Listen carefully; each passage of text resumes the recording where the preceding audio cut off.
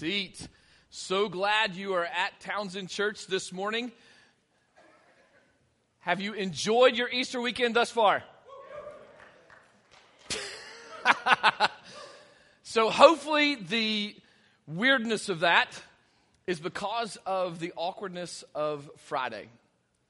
Because if you were here Friday, you realized and learned that Friday, even though we call it Good Friday, really just was not that good. In fact, if we are honest, it was actually awful. And the only reason that we call it good is because we know what happens on Sunday. We know that as bad as Friday was, we have the luxury of having the historical record of knowing that Sunday came and Sunday changed everything.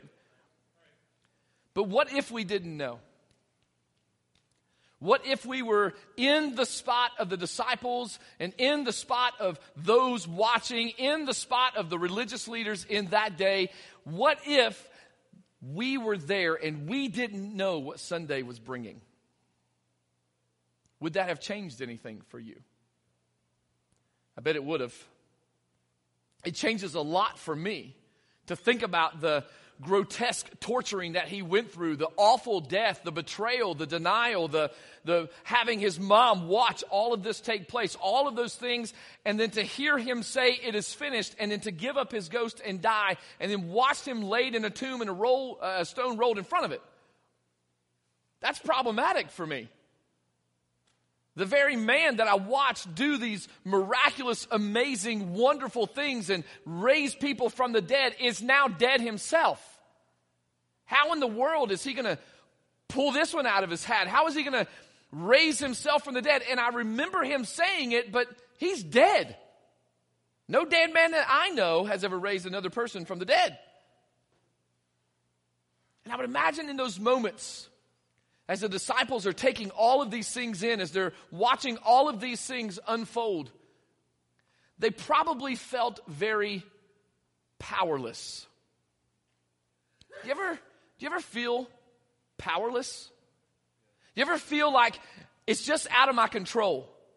I can't fix that. I can't do that. I can't deal with that. That's not fair. That's not how I would have done it. It's just out of my control, and we feel powerless.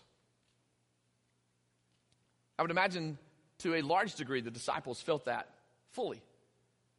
I would imagine the ladies that followed Jesus around and endured the beatings and the dying on the cross that he endured, I'm sure they felt powerless as well. And maybe the religious leaders and the Roman guards and everybody maybe they all felt powerless, or maybe they didn't. But it's something we can all recognize in our lives. There's been plenty of instances in my life where God has sent me into a direction that I did not want to go, nor was I ready to go. And I felt very powerless in those moments. But there was something about trusting him and moving in that powerless moment that he had placed in front of me that actually empowered me through his Spirit to do what he called me to do.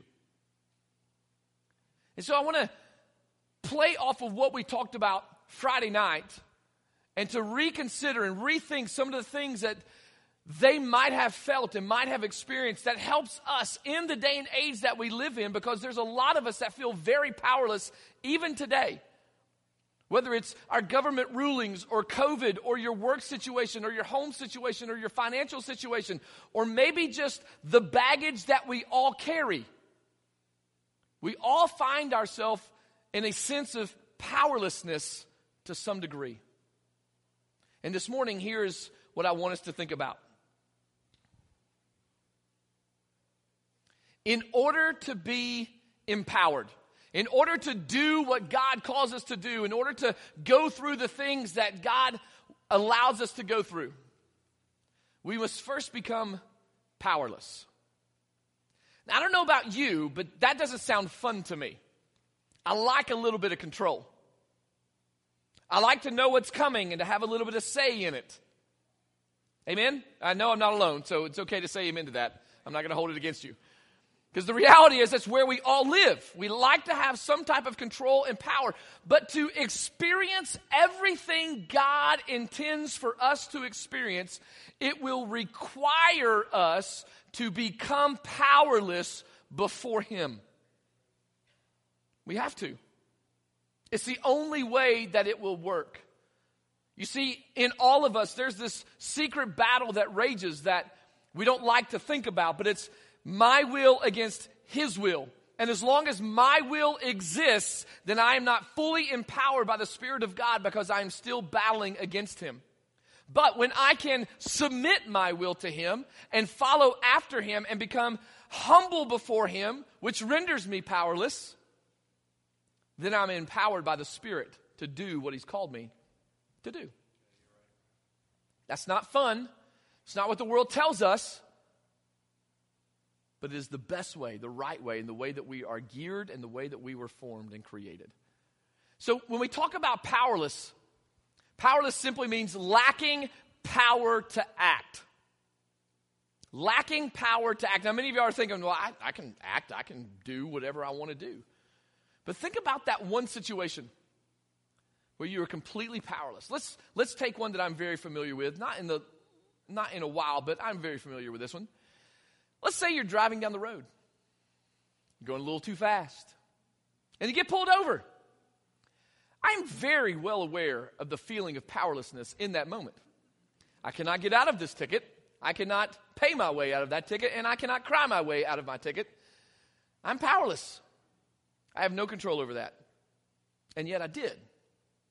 If I had submitted my will in the beginning to do what I was supposed to do, becoming powerless actually empowers me to stay out of trouble. Now, we can look at the silly examples like that all the time, but let's say I go to the doctor and I get a report from the doctor that I do not want to hear. It catches me off guard. I wasn't expecting it, and it's really bad. Imagine whatever you want. I have my own little list of things that I really hope I never get. And so I'm just going to pick one in my own head and say, that's what the doctor tells me. In that moment, as the doctor is feeding me these truths and these things that we're going to have to figure out, I'm going to feel powerless because I can't do anything about it. Many of you have already experienced that to some degree. You know what that feeling of powerlessness feels like. And let's go a step further. Let's talk about baggage that we all carry. We all have stuff from our past, from our childhood that we are all dragging along, that we would love to cut loose someday. But we feel powerless against it.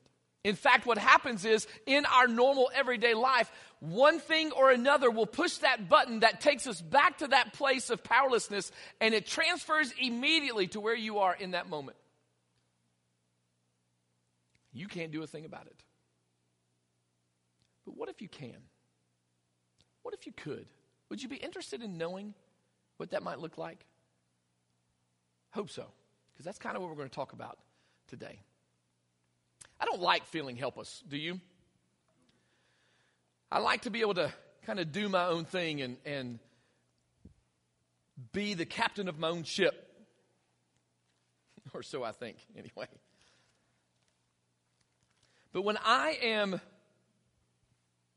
in a spot and I feel helpless, the safest place for me to go that I have found is to the foot of Jesus. And I want you to think about this. The disciples have experienced something nobody really should have ever experienced.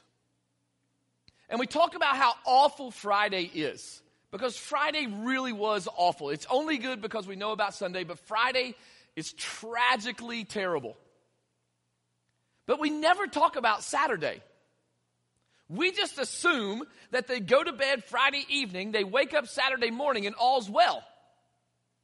That they've forgotten everything that they've seen. The movies are stopped playing in their mind. But the reality is, Saturday is a day full of awful memories that they can't win with. It's full of the agony and the replay and the sorrow and the guilt and the frustration. maybe even looking over their shoulder to see if they're next. Saturday is just another day full of powerlessness. It's debilitating. It's overwhelming. It's to the point that they are just hiding out. This is such a positive Sunday morning message, right? It will be in a minute. Just hang with me. It's so important that we recognize their powerlessness. Because to recognize their powerlessness allows us to see just how special Jesus and his resurrection is, which will empower us to do those things that we cannot. Because so many times we don't want to deal with our own powerlessness. We just want God just to take it away. When in fact what he may be saying is, no, pull it close. Acknowledge it, embrace it, own it. Let me take it and work with it. Let me leverage it for your good, for your growth, for your betterment. It's there for a reason. Let's use it for the right reason. So Saturday is a day where the disciples, they're thinking over the whole weekend, especially this last evening. And their leader, their friend, their Savior, this is the guy who walked along the side of wherever they were and said, hey, follow me. And they drop their jobs. They leave their families. Most of them leave their hometowns, and they follow Jesus for 3.5 years, wherever he goes.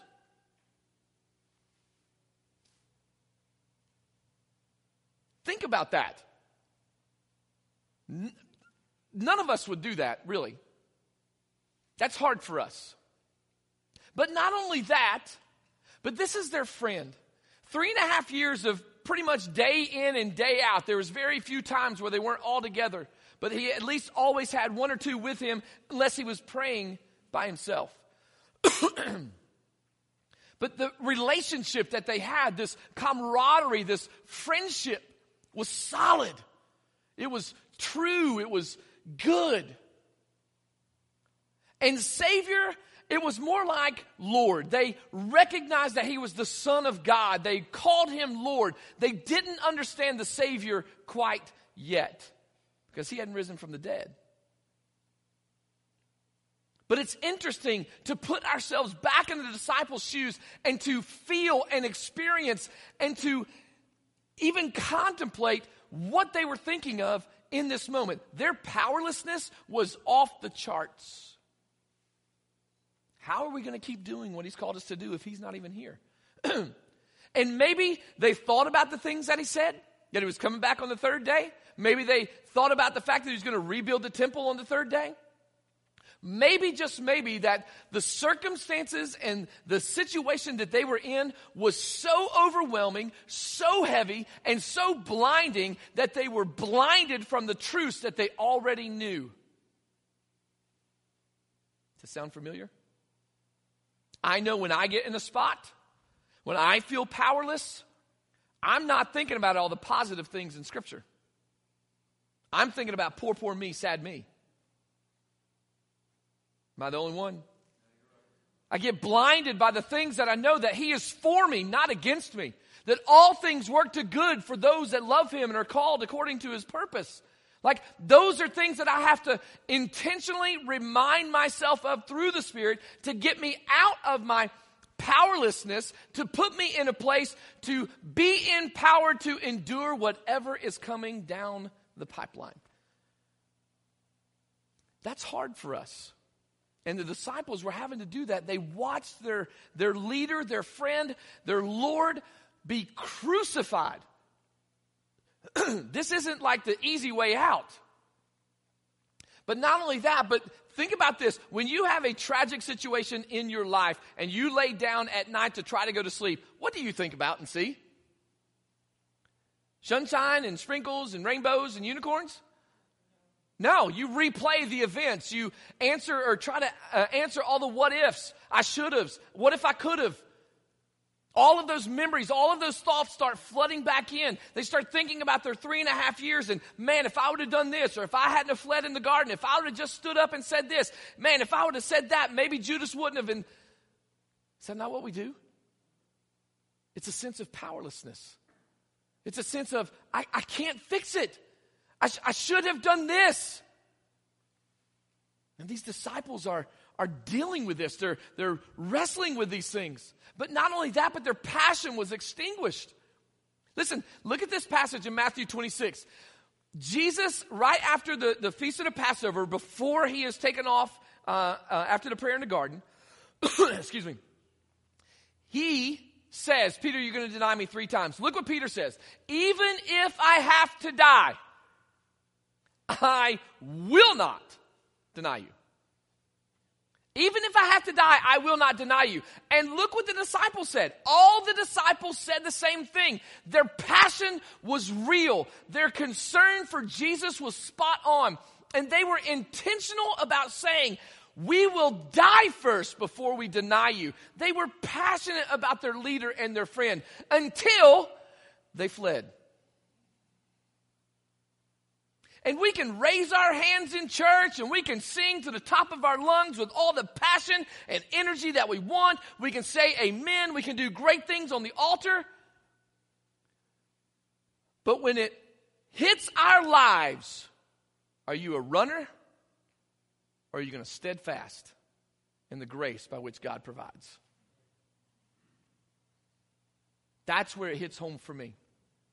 Because in those moments where it hits me square in the face and it renders me powerless, what do I do?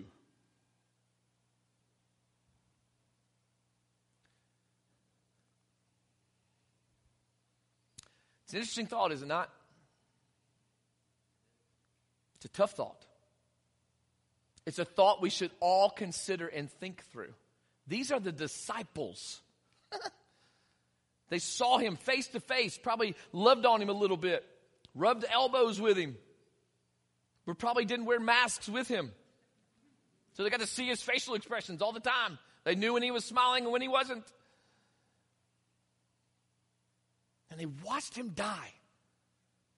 And they were powerless in that moment. They didn't know what to do. So they ran. Man, may that not be said of us. Now, this is going to be an interesting side note, but it's not just a side note. It's an important note in this. We've got the ladies that kind of follow Jesus around. They were there at the crucifixion. They actually followed him as they took him to lay him in the tomb. They watched the stone roll in front of it, and they were there Easter morning checking things out. These ladies were important, and they were special, and they loved their friend and their leader and their Savior.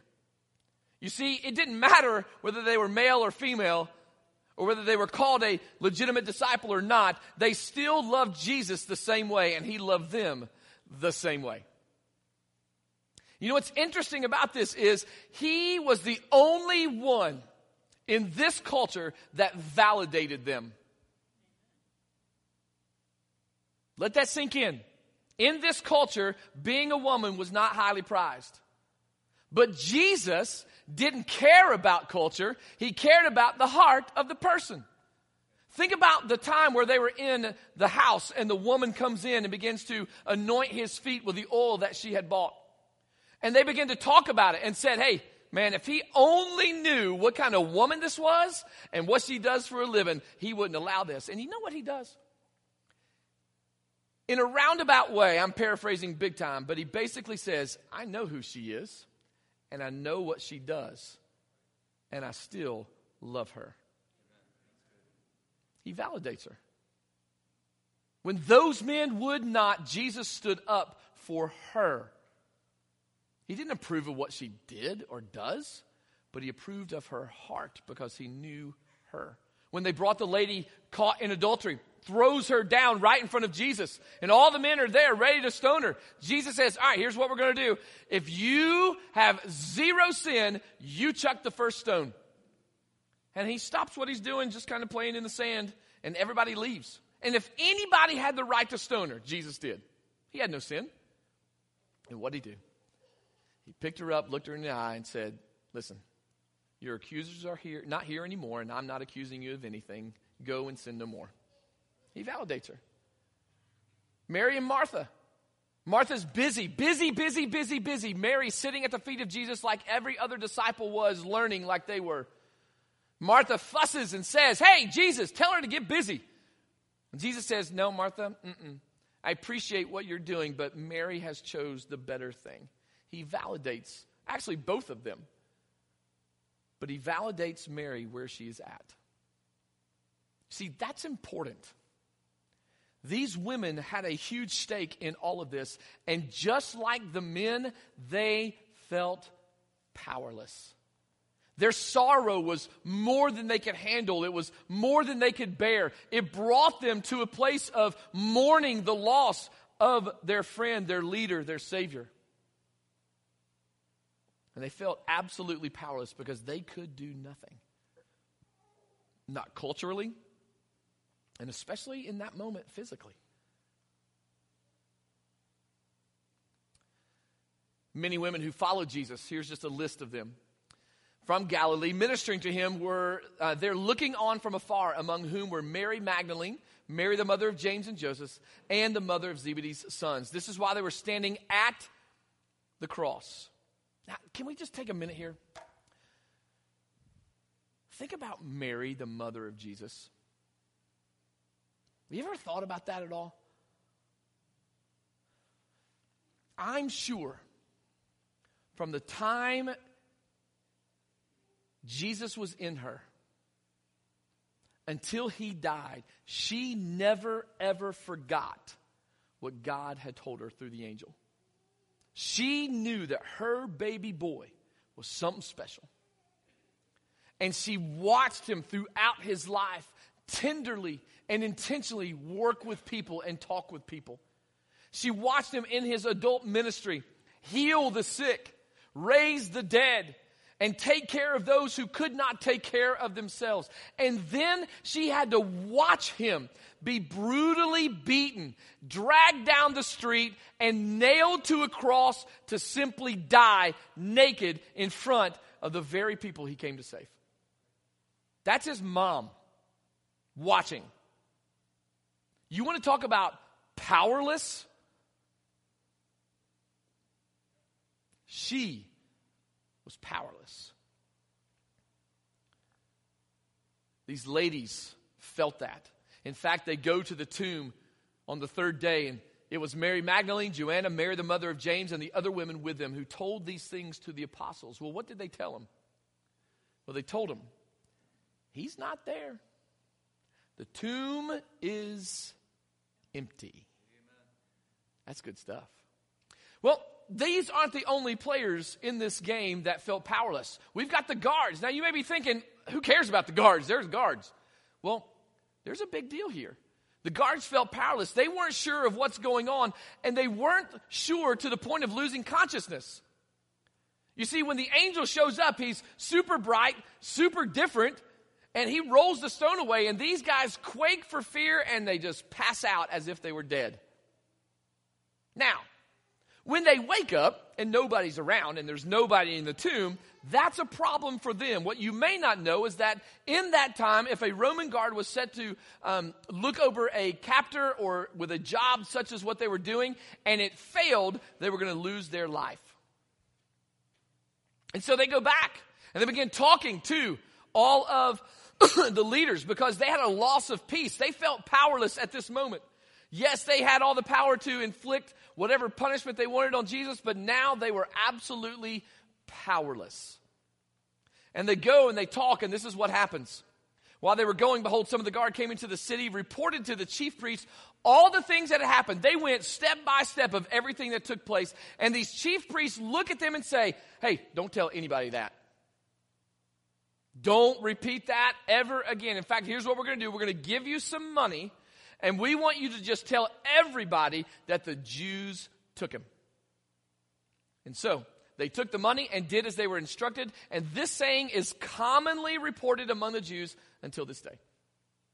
It's a common belief that Jesus never really resurrected, that he was just stolen, and we don't know where his body is? Well, I do. I do. Isn't it interesting that everybody is powerless, even those that think that they have power? Even these religious leaders think that they're manipulating this story because they have power, and the reality is they are just as powerless as everybody else. In the world we live in, there are so many people that think that, well, I've got a lot of money, so I'm powerful, and the reality is they're just as powerless as anybody else. They're just as powerless as us because they have the same deals to deal with and the different things to worry about. Powerlessness runs rampant through every human life. But how can those who have power, that wield it the way that they do, how can they truly be powerful? Well, it's time to get to Scripture. Let's go to Matthew 28. And this is where it gets good. This is where the bad stuff turns well. Turns great, actually. In Matthew 28, verse 1, it says, "Now after the Sabbath," Matthew records, "as the first day of the week began to dawn, Mary Magdalene and the other Mary came to see the tomb. And behold, there was a great earthquake, for an angel of the Lord descended from heaven and came and rolled back the stone from the door and sat on it." Now, I've always pictured it in my head as this angelic being just kind of out of nowhere comes down. He walks over to the stone, probably just flicks it with his finger. It rolls out the way, and then he just kind of levitates right up and sits right on it and just crosses his leg and folds his arms and says, "Sup?" Right? Like, that's how I picture it. Now, it probably didn't happen like that, but we don't know the details, so we can make it up as we go, right? Not really. Verse 3, his countenance, what he looked like when you looked at him, here's what you would see, was like lightning. It was bright. It was flashy. It was just amazing. His clothing as white as snow. And the guards that were standing there, they shook for fear. They were scared to death. Could you imagine this thing showing up out of nowhere that looked that bright, that amazing, that just walks over to the stone and just kind of pushes it out of the way and then hops up on top and sits on it like it was nothing? I'd be a little fearful too. And became like dead men. But the angel answered and said to the women, now he is directly and intentionally talking to the ladies that are there. He says, "Do not be afraid, for I know that you seek Jesus who was crucified." He's like, listen, take a breath. I'm on your side. It's all good. I know why you're here, because you are here because Jesus died, because he was crucified. But watch what he says. He's not here, for he is risen. As he said, come see the place where the Lord lay. Listen, this guy, in all his brightness, says, hey, whoa, take a breath. It's okay. I'm a good guy. I'm on your side. He's like, I know why you're here. You're here because you watched Jesus die on the cross and he was buried here. I know why you're here. You came to see it. But let me help you out with what's going on here, because I know he's already told you, but let me make sense of what you're getting ready to not see. He's not here. He walked out a little while ago because he's alive. And so if that doesn't make sense for you, if it doesn't work for you, come see. Come see where he should have been laying, because he's not laying there anymore. He's out. He's gone. I love that. What do you think about their powerlessness now? I would imagine it's just being emboldened even more. Like, seriously? Now what? Or it could be that powerlessness is now giving way to hope. Because all of these things that they had heard begins to replay in their mind. And as they look inside the tomb and they see nothing there, here's what they do. Because the angel says, go quickly and tell his disciples that he is risen from the dead, and indeed he is going before you into Galilee. There you will see him. Behold, I have told you. So they went out quickly from the tomb with fear and great joy and ran to bring his disciples word. These ladies hightailed it out of there. They ran straight to the disciples and they told them everything that had taken place. Hope came alive. Hope came alive. Our hope is not in our government. Our hope is not in our financial status. Our hope is not in the things that we own. Our hope should be, and only should be, in the fact that Christ died for our sins, was buried, and rose again on the third day. That, my friends, is why we can do what we do. Without that, this is pointless. Hope came alive, and hope eats away at powerlessness. Think about these ladies as they're running. I would imagine maybe they had to stop. I don't even know how far they had to run. Maybe they had to run 3 miles. Maybe they did it lickety-split. Who knows how long it took them to get there or what they were talking about on the way there? Have you ever thought about that? I'm sure they weren't quiet. And as soon as they bust into this door, wherever the disciples were, I bet they just couldn't even stop talking about it. You ever been around somebody that's so excited that they talk so fast and so just just shut up and start again. Like, be quiet. I can't understand even what you're saying. Right? I would imagine to some degree that's what's going on. Maybe once they caught their breath. And so what happens is when they get there, the disciples, 2 of them take off, Peter and John. They don't even stick around to ask questions. They're out the door. And they run to the tomb to see it for themselves. Peter beats John there and he ducks in. And they were right. He's not there. He's gone. He had risen as he said he would. And then a little bit later on, you've got 2 men on the road to Emmaus. They were either 2 of the original 12 disciples or 2 disciples that were kind of not a part of the original 12, but a bigger group. And Jesus appears to them. And so some experienced Jesus without even knowing it. They literally walked from one town to the next without realizing that Jesus was telling them all the Old Testament stories. And when they get to this man's house, they implore him to stay, and he stays for dinner. And after he prays for the meal, their eyes are open, and their hope was restored because they realized who he was. And then in that instant, he left. I don't know about you, but that would have been frustrating to me. 1, that I just saw him again and he left me. But 2, that I just spent an entire afternoon with this man. And I didn't even recognize who he was.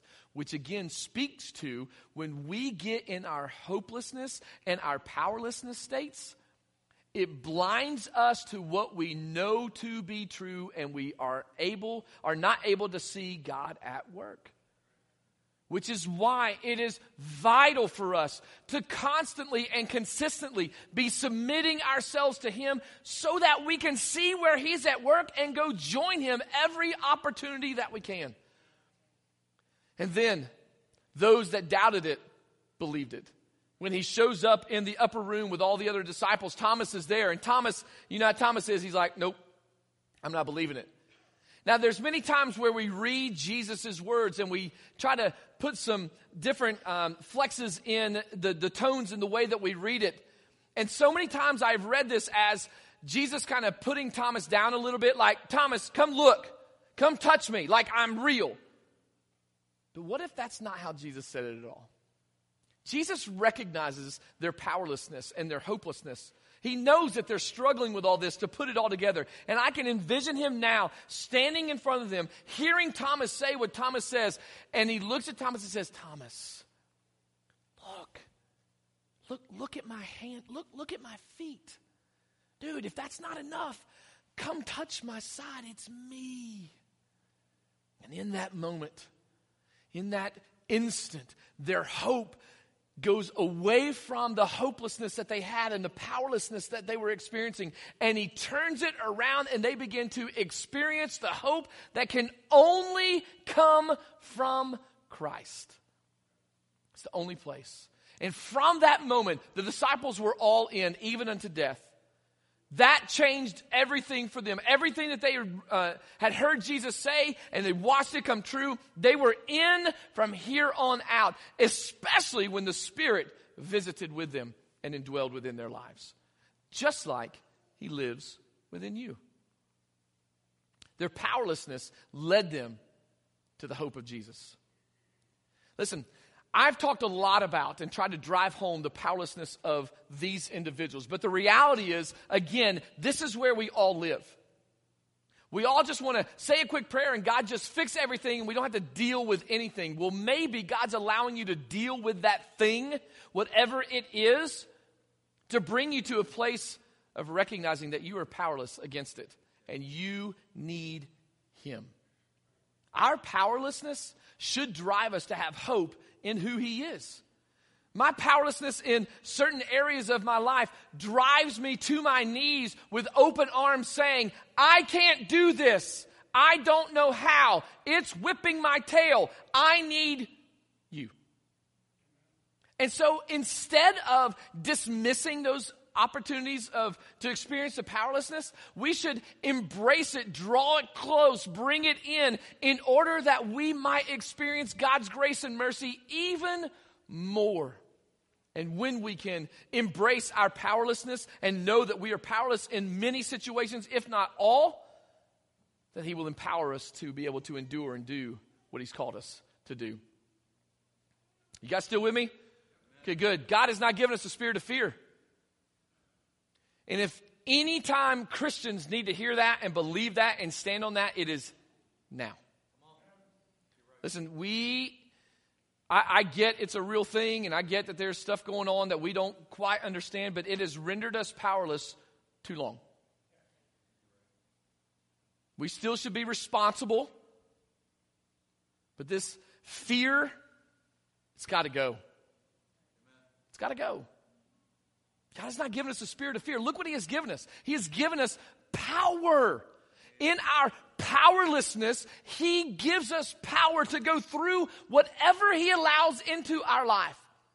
That horrible doctor's report, that terrible situation in your family, that horrible baggage that you're carrying, all of those things, He gives us the power to endure it because we recognize our powerlessness in it.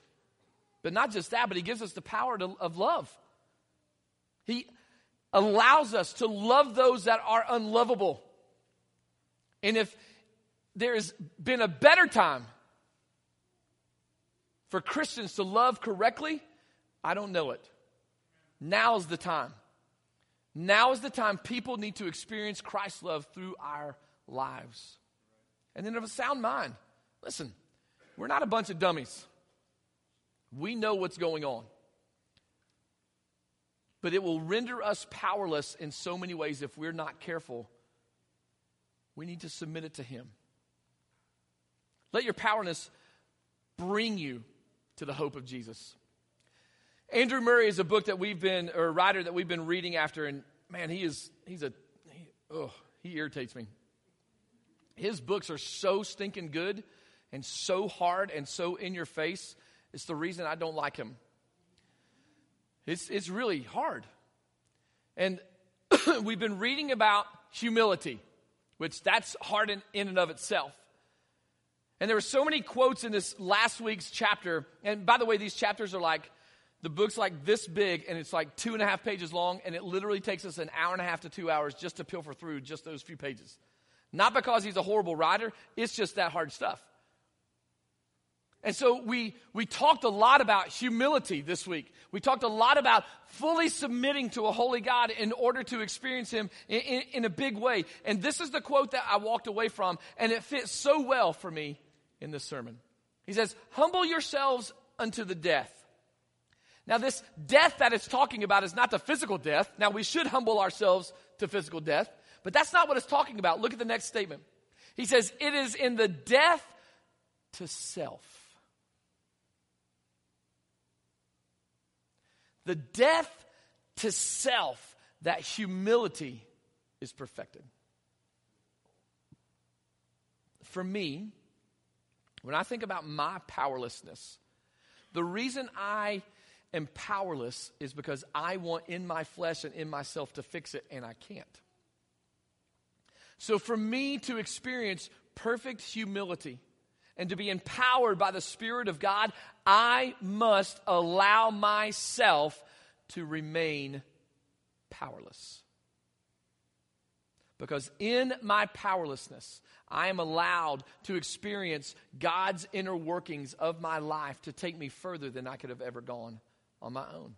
It requires me to allow myself to die. It's not a fun topic, right?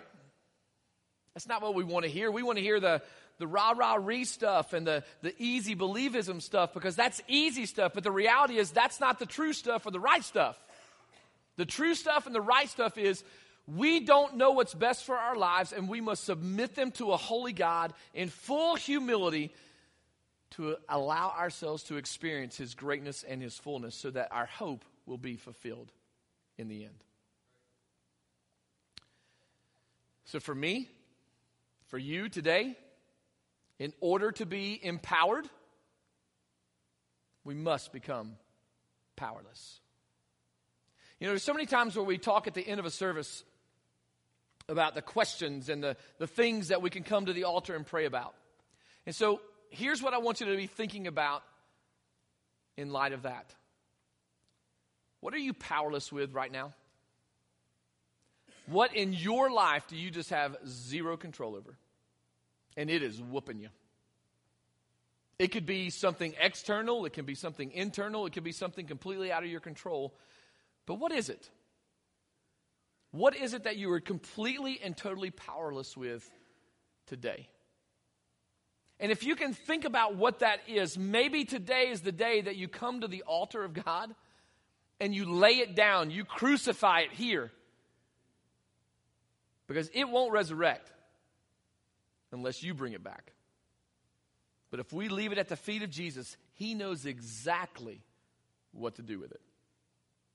Second question is this: are you able to leverage your powerlessness to experience hope in Christ? Can you take that situation that you're living in right now, that you're dealing with, that you feel absolutely powerless with? Can you leverage that? Can you flip it on its head and use it for God's glory? Can you accept it and embrace it and allow God to work a work in your life for your good? It may not be the good you think it should be, but always for His glory. Can you leverage your powerlessness for His good today? And then thirdly, it's a tough one. Are you willing to lose it all in order to gain it all? In fact, and that's even a tough question, because we shouldn't lose it all to gain it all. We should lose it all because that's what the best thing is for us. That's what true humility looks like. Are you willing to lose it all in order to gain it all? As the praise team comes, let me pray for you.